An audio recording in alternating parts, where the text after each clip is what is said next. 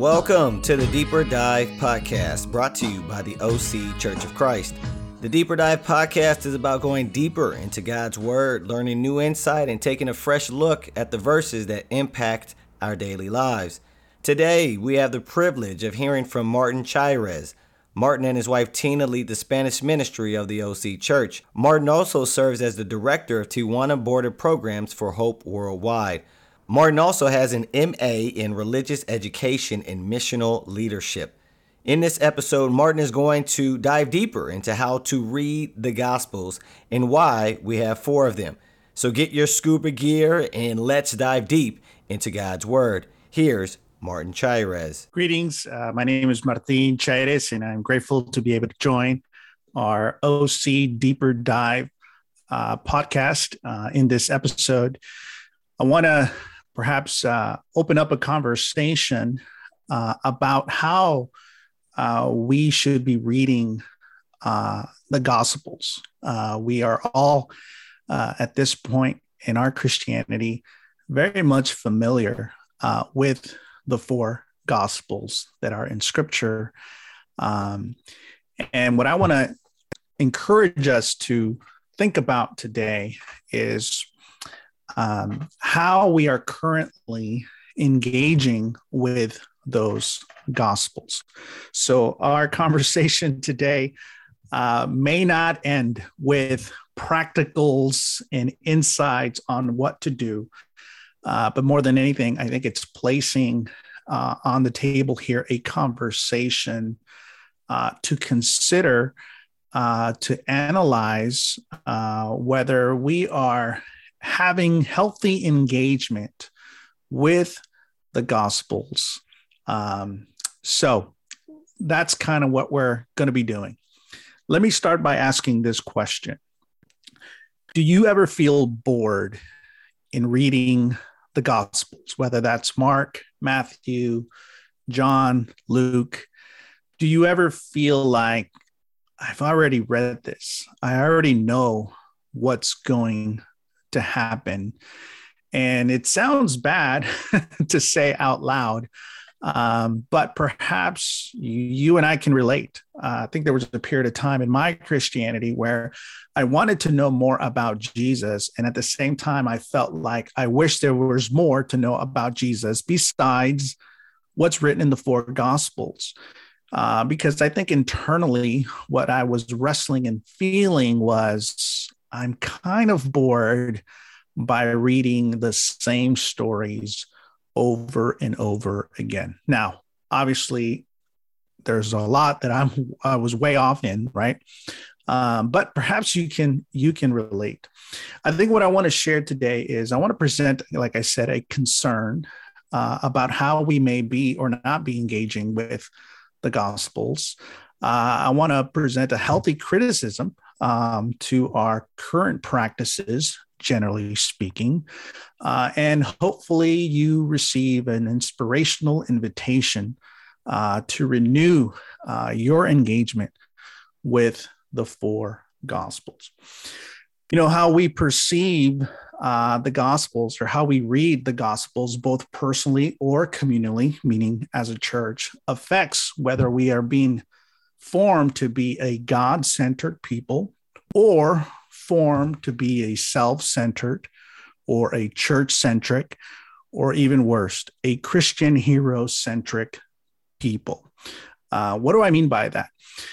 I think there is a tension that is taking place in Christianity in general, in our own spiritual formation, and in our own congregational formations.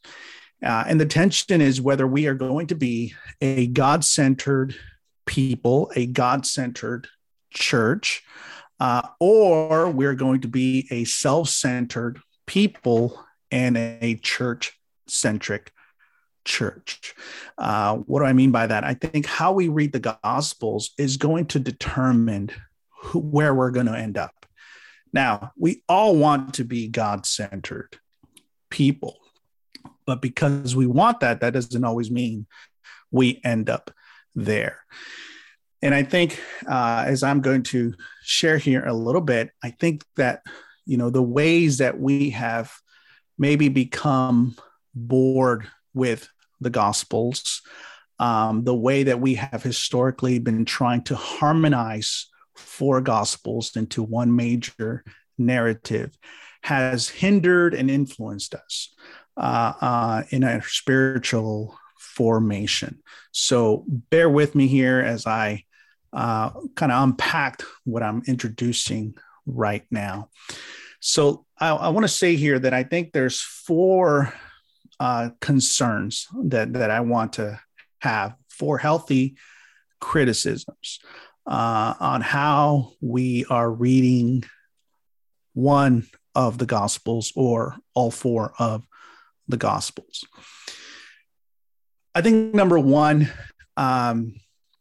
these Gospels have become a low impact scripture in our lives. I think we have become somewhat bored with them.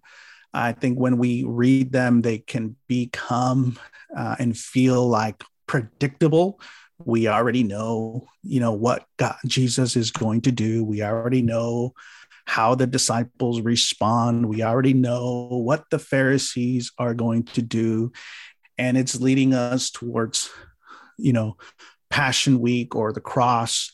And sometimes we're not emotionally ready to read the Passion account in these Gospels. And so we tend to stop reading. And so what that produces is a very low impact gospel in our lives. And then we become spiritually hungry because we're not being impacted by the Gospels. And so we try to go to other books of the Bible, which is great. We go to other spiritual resources, which are great. But we never want to become a church that is no longer receiving high impact and high influence from the Gospels. And so how do we remedy that? Especially we've been around the faith for a very long time. Well, the problem here, number two, that I want to lay out is that historically, we have viewed the Gospels as the prelude. That means that it's the introduction of something to something important. So what I want to present today is this criticism, this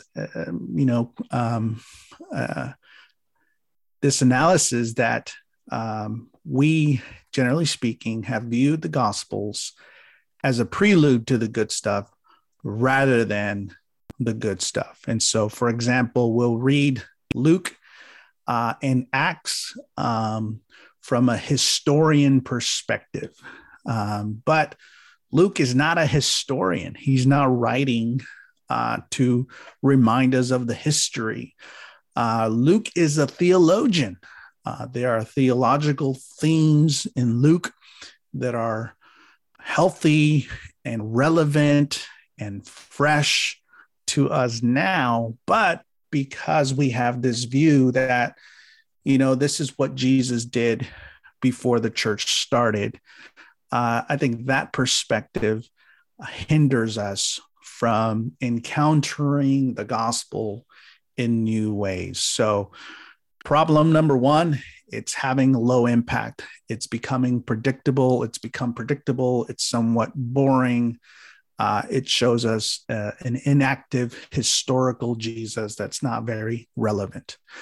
Problem number two, I think we have this perspective where the Gospels we view them as, the introduction to something important. And so we want to get to the important stuff. We want to get to the church in Acts. We want to get to the letters. We want to get to Revelation.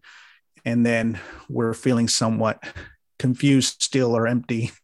And I think that's not the case. I think the Gospels were actually written later, not as history, but they were written later to speak to the context and the life of specific audiences and churches. And so the gospel should be read as not the prelude, but the main stuff, which we'll get to in just a second. Let me share two more problems that I see us having. Number three, I think we're an anxiously driven people, anxiety-driven people, which we are driven because we're anxious and we live in an anxious culture. Our lives are full of different tensions. We are rushing. Obviously, we're learning about slowing down. We're learning about spiritual practices, but that tension still exists. But because of that anxiety, we are quickly driven to be entertained. Okay. And what that means is that slowing down is agonizing. Slowing down is difficult. So to slow down and to read a gospel for a month or 2 months, that may be difficult for us because we are not in the habit of slowing down. If you're anything like me, you are in the middle of 3 or 4 Netflix shows and a new show's coming on and you want to start it. But you haven't finished the other ones, or you just picked up a new book, but you haven't finished the previous 3, or you're still learning about healthy exercise, eating routines, but you haven't practiced the ones that you learned before. And so we're always, gaining new things without completing what we started. That's kind of an example of what I mean by we are anxiously driven to entertainment, and slowing down is agonizing. So how does that connect with the scriptures? Well, if we already think we know the answers when we read the scriptures, we already think we know what's going to happen. If we're already anticipating answers and we're viewing the scriptures, the gospels, as not the main thing, but as the prelude, and we're driven towards entertainment, you see the process here. It's going to become very difficult to slow down and to enjoy the gospel, to enter the world of one of the gospels and fully be immersed in that world and walk it through to completion. That's going to be difficult. Number 4, and the final concern that I want to present is that, again, historically, we have been trying to harmonize all 4 gospels into one, nice, ordered, chronological narrative. But if God wanted to give us that, he would have given us one harmonized gospel. Instead, he gives us 4 very different, very dynamic. And so, again, historically, we have been trying to harmonize this gospel into an order. It's because we are people that need to have order. We want to have certain control. We want to have predetermined outcomes to feel great about ourselves. And that bleeds into our engagement with scripture, and in this case, the gospels. Hope you're with me so far. And so what happens when we live in a world, in an imaginative biblical realm where we are trying to harmonize the gospels? Well, it hinders our discernment and our spiritual formation. What ends up happening is that we miss out on the things that each gospel is presenting. And in just a second, I want to give you a quick summary of how different each gospel is. But first, I want to, kind of wrap up what I'm presenting these 4 problems. So hopefully you see that if we anticipate meaning, then we're no longer going to be surprised. And so it has low impact in our lives.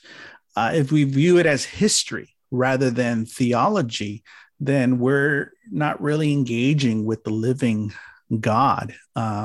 we are creating an image of a distant, far away, back in the day God. And I think the Gospels are written quite for the opposite purpose. I think they're written to help us to see the relevant current activities of the living God.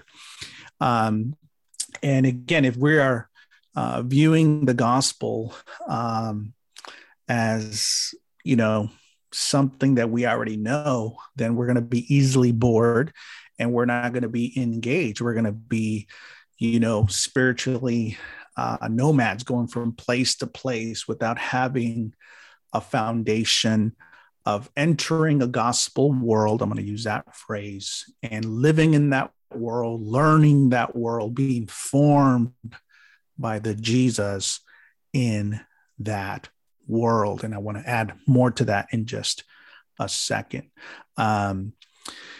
So hopefully I'm presenting here a little bit of the challenges, a little bit of healthy criticism to all of us, including myself, of course, but more importantly, an invitation to encounter the Gospels in new and refreshing ways.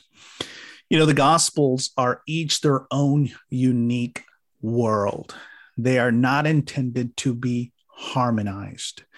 Yes, there's borrowing from one another. There's, all of that I don't want to get into right now, which is good and healthy to know. But I want to be clear on this. They are each their own unique world. One example might be, we're not going to mix up the Star Wars universe with the Marvel universe. Well, actually, now there's multiverse.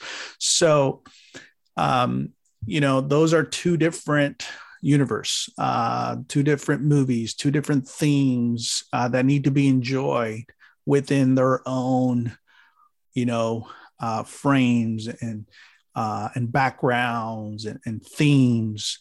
I think it's the same way for the Gospels. Sometimes we remember things that Jesus has done, right? Jesus walked on water. Jesus, fed thousands. Jesus calls Levi. Jesus asked Simon to, hey, let's go out to deep sea and let's try fishing again. We remember those stories, but sometimes we don't remember what gospel they're in and why they're in that gospel and why they're not in all other gospels. And that's the point. I think we have a biblical memory of Jesus and his ministry, but we are lacking a biblical memory of the Jesus that's doing certain things in each gospel and why the Bible is recorded in that way. I hope that makes sense. And so harmonizing the gospel means that we are diluting the story. We're diluting theology. We're diluting the themes, the plots, and even the Jesus that is intended to speak to us from each of these worlds. So harmonizing the gospels is more about extracting, taking from what's important to us, rather than allowing each gospel to immerse us in what it wants us to learn, who it wants us to be. And so harmonizing is not helpful for our spiritual formation. It may be helpful for other things. I don't want to completely condemn harmonizing the Gospels, but I don't think they form us spiritually. I think they don't make us a God-centered people and congregation. But if we allow personally and as a congregation to enter a gospel world for an extended period of time, and we learn the themes, the theology, the context, the social, economic, context, the political context in each of it's the world's there. I think we're going to gain so much. We're going to be spiritually formed personally and communally. I think we're going to become more of a God-centered people because we're not extracting, we are being formed. We're not taking from Scripture, we are being taken by Scripture. So I want to say this. Part of what I'm saying here is I think we need to enter each gospel world, avoid harmonizing, allow ourselves to be in that gospel world for an extended period of time and be formed by the Jesus in that world, by the Holy Spirit in that world, by the theological direction of the evangelists that wrote that gospel. And I think that would bring about a formation, spiritual formation, a discernment that'll help us be a God-centered people. So the purpose of each gospel is to be read in its own terms. So there is a Luke world that has nothing to do with John's world, and so forth and so forth. And so what would it look like for us personally or congregationally or both to take 3 months, 6 months, how about a year in reading the Luke world of Luke and Acts, or the John world, or the Mark world, or the Matthew world? What would that be like?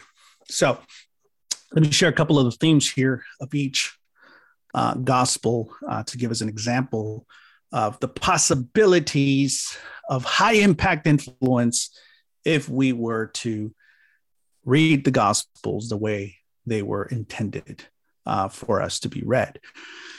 You know, Matthew deals a lot with changes. The church is in transition. Whatever church audience that was, there's a transition. And so the evangelist Matthew, over and over again, is presenting to us the present God among us, right?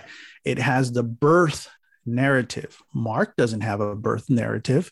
John does not have a birth narrative. Matthew and Luke do. And why? And each of those birth narratives serve a different purpose within their own context. So Matthew's birth narrative really has nothing to do with Luke's birth narrative. Luke's birth narrative is doing something completely different. So Matthew's birth narrative emphasizes the birth of Emmanuel, God with us. How does the Gospel of Matthew close? Go everywhere, right? To make disciples.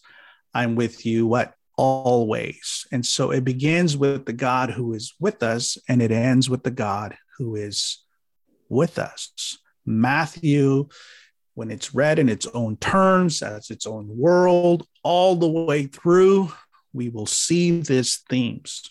When we are simply picking and choosing and harmonizing, we'll miss out on the purposes of Matthew. Another theme in the Gospel of Matthew is, it's emphasizing that Jesus is greater than Moses, and Jesus is, the temple. And so why is that important? Well, for the audience of Matthew, the temple was about to be destroyed or was recently destroyed. And so for Christian Jews to worship God and no longer have access to the temple, that was, to say the least, a traumatic change in their lives and in their faith and in their culture. And so, for us this far apart, that doesn't really relate perhaps. But if your church is going through leadership changes, if we're going to societal changes, which we are, then Matthew is a great world to inform us on adaptive practices when a world ends and a new world begins, right? The world of temple is ending. The world now of community without a place, a local place, is beginning. But from beginning to end, Emmanuel, God with us. So that's an example of the richness, the newness, the things that are there in Matthew that, as I'm arguing, I mentioned earlier, we miss out because of the four problems that I presented. And so that's Matthew. Mark, for example, Mark quickly in chapter 1-4, Jesus has already defeated Satan. So Satan's actually not a problem for Jesus in the Gospel of Mark. Jesus has power over demons. Jesus has power over illnesses and infirmities, and Jesus has authority over creation, calming a storm in Mark chapter 4. Now think about that.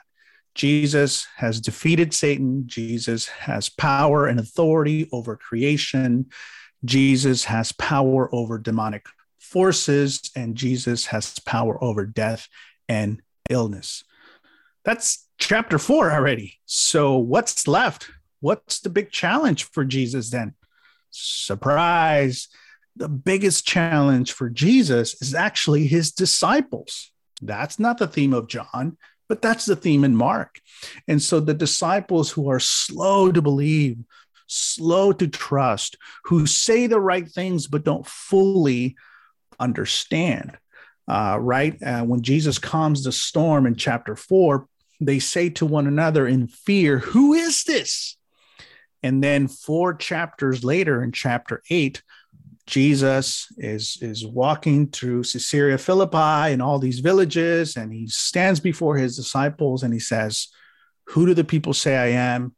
Who do you think I am?" So chapter 4, it's the disciples who are asking, "Who is this?" And Jesus walks with them to help them answer that.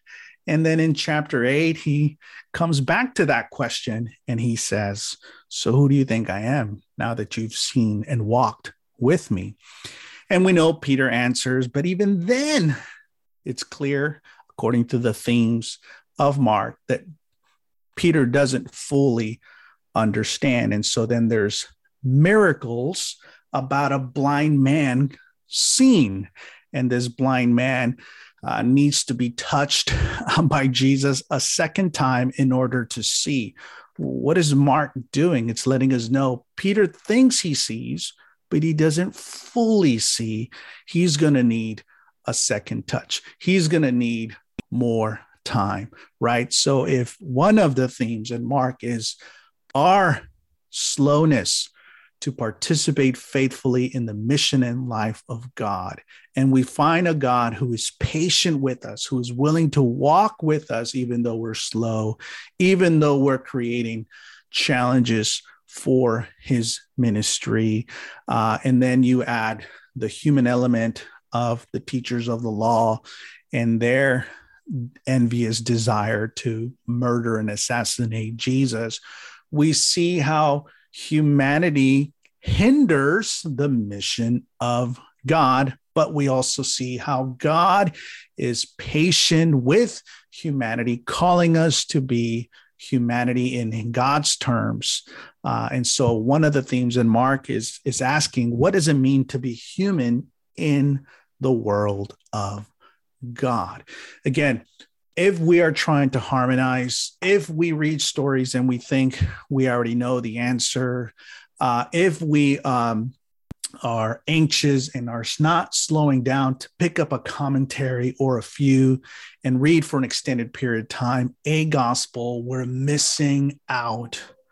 And the gospel is no longer having an impact in our lives. So our formation will be impacted. We will become a self-centered people. We will become a church-centric people, or we will become a church hero-centric people rather than a God-centered people. Luke in Acts. Luke is volume 1, Acts is volume 2. Who's the protagonist in Luke? It's not Jesus. The protagonist in Luke is the Holy Spirit. Jesus does nothing without being initiated by the Holy Spirit.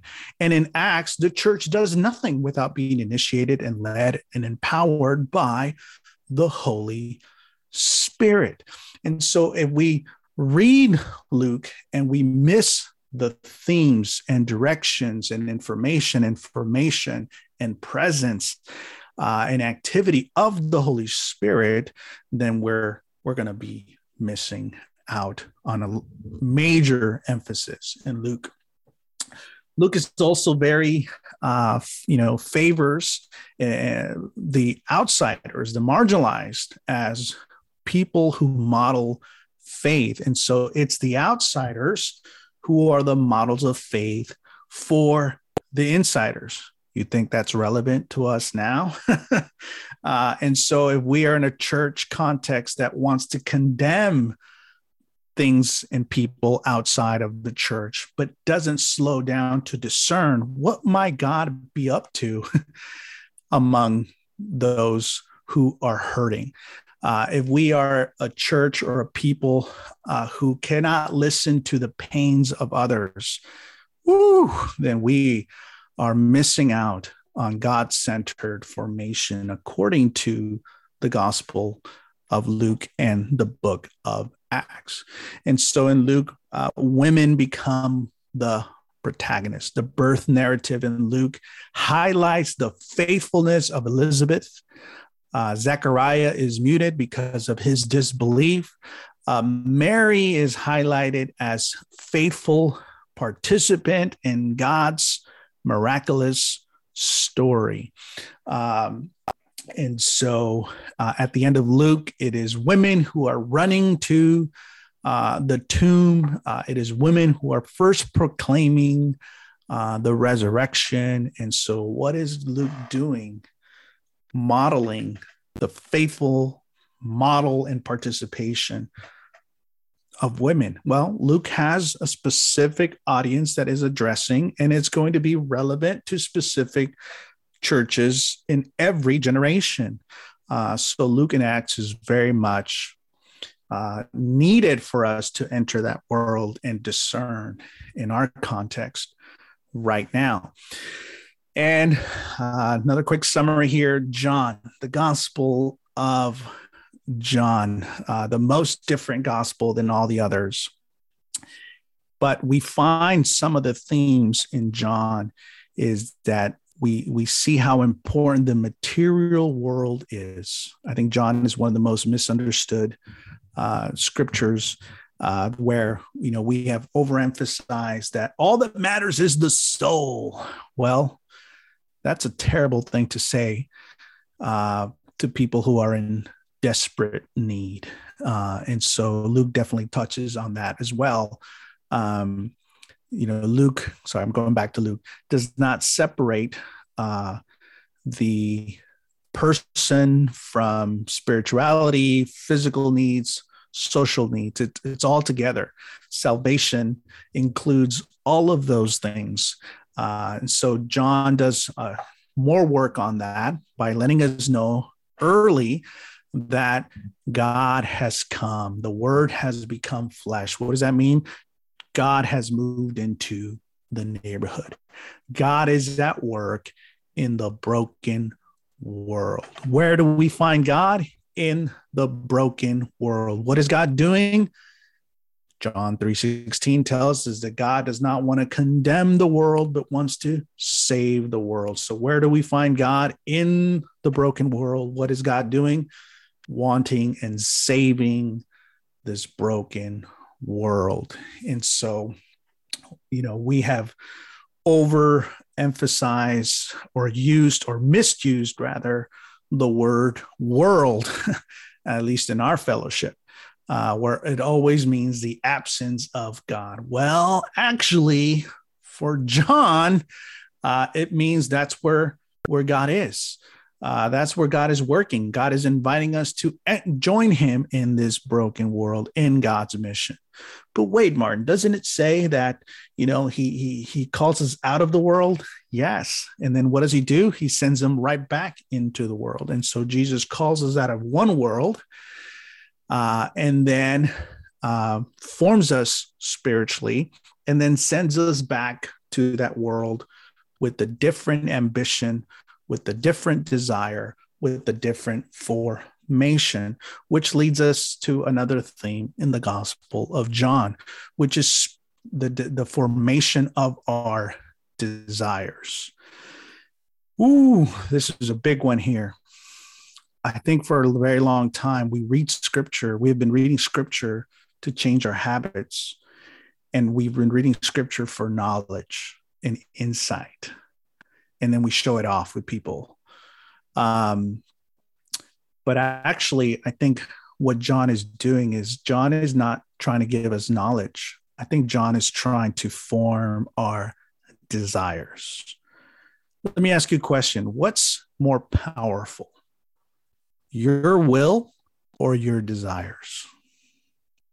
What does God want to transform first, your will or your desires? Well, in the Gospel of John, I think theologically speaking, God is after the formation or reformation of our desires. How do we know that? Well, look at the beginning of the story and the end of the story. Again, this is only possible if we read the whole thing and we enter that world for an extended period of time in order for it to have high impact, not low impact. So in the beginning, there's questions that are asked. Jesus says, "What do you want?" As the disciples of John were following him from a distance without saying anything, Jesus turns around and says, "What do you want?" That's like saying, "What do you desire?" That's like saying, "What do you love?" Because what you love determines your entire life. What does Jesus say at the end? What are the questions at the end? Well, the questions at the end is, "Peter, do you love me? Peter, do you love me? Peter, do you love me?" What was the question at the beginning? What do you want? Or what do you desire? Or what do you love? What are the questions in the end? Do you love me? And so much of the work of the Gospel of John is to shape our desires to love God and not love the world, but to go back as lovers of God in a broken world. And so we are in a broken world with the God who loves the world. And so we are lovers of God in a broken world in which God is loving and healing. Then we're going to be faithful participants of God. So you see the danger of reading the Gospels as a prelude to something important. I'm saying today at this podcast that the Gospels are actually the good stuff. They're the most important thing we have if we want to rank it, though that's always dangerous. And I think we need to read it as the most relevant piece of scripture in our Bibles to our current circumstances. What this does, it leads us to believe in the living, present, and active God.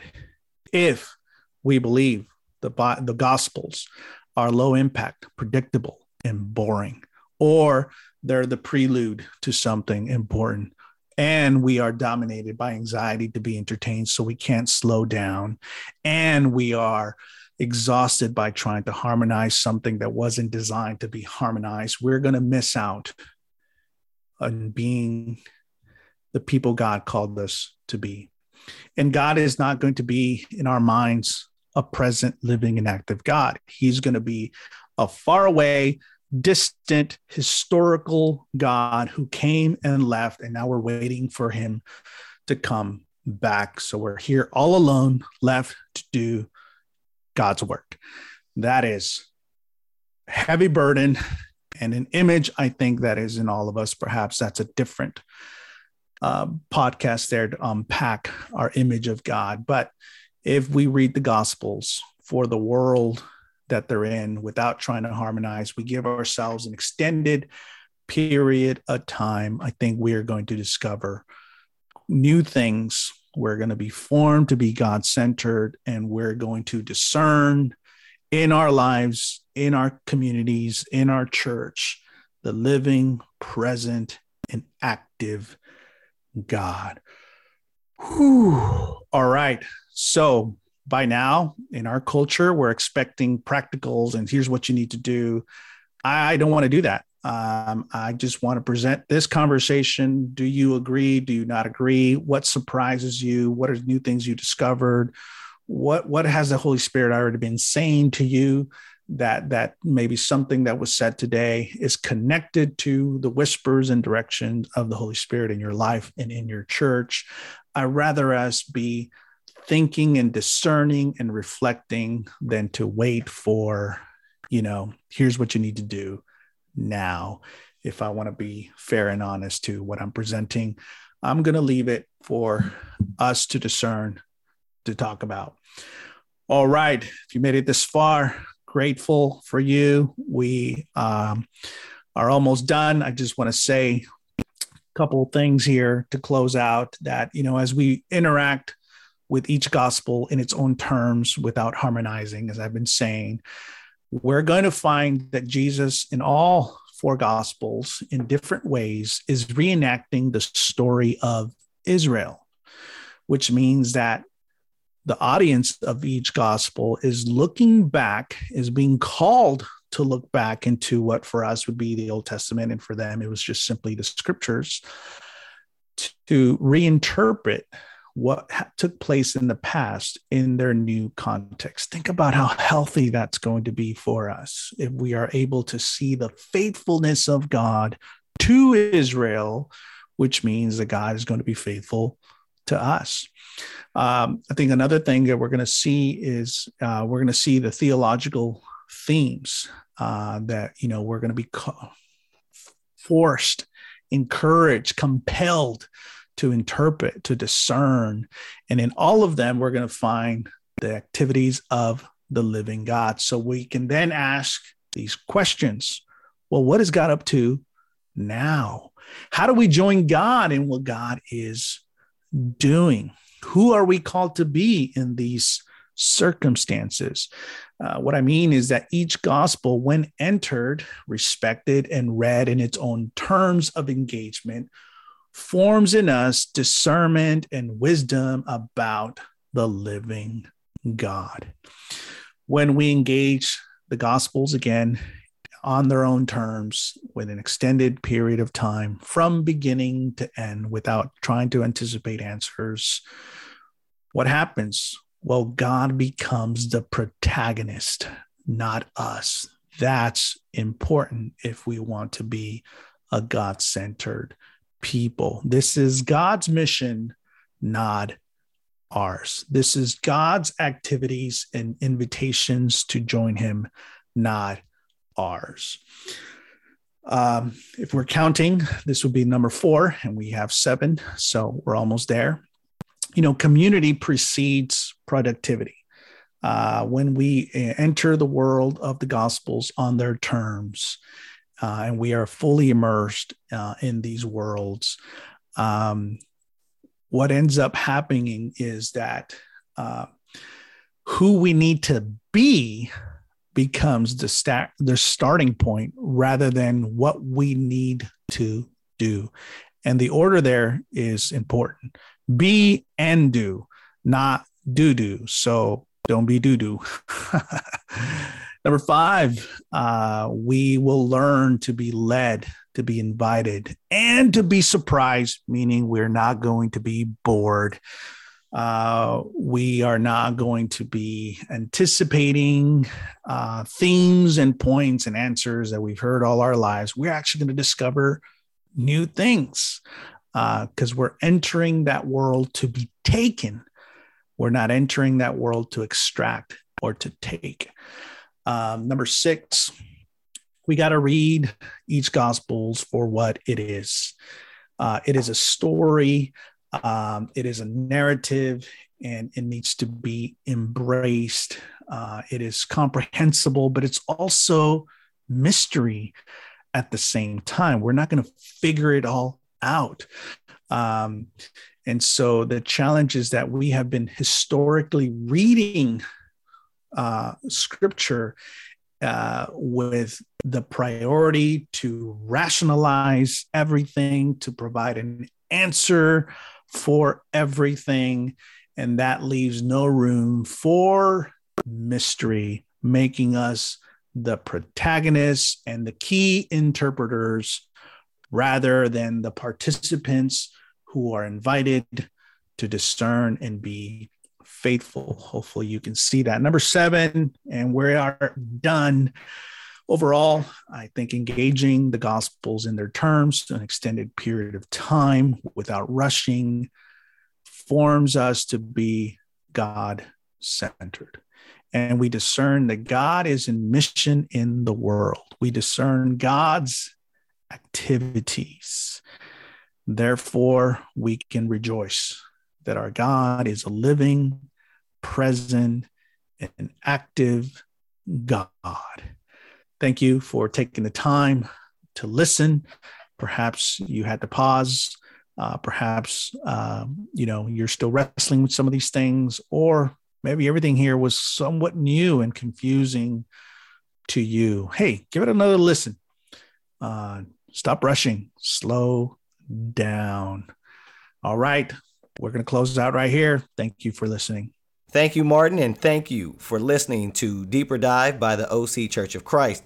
If you want to get connected to us or want to donate to the program, go to our website, occhurchofchrist.com, or through social media at the OC Church. Join us next time for our next Deeper Dive.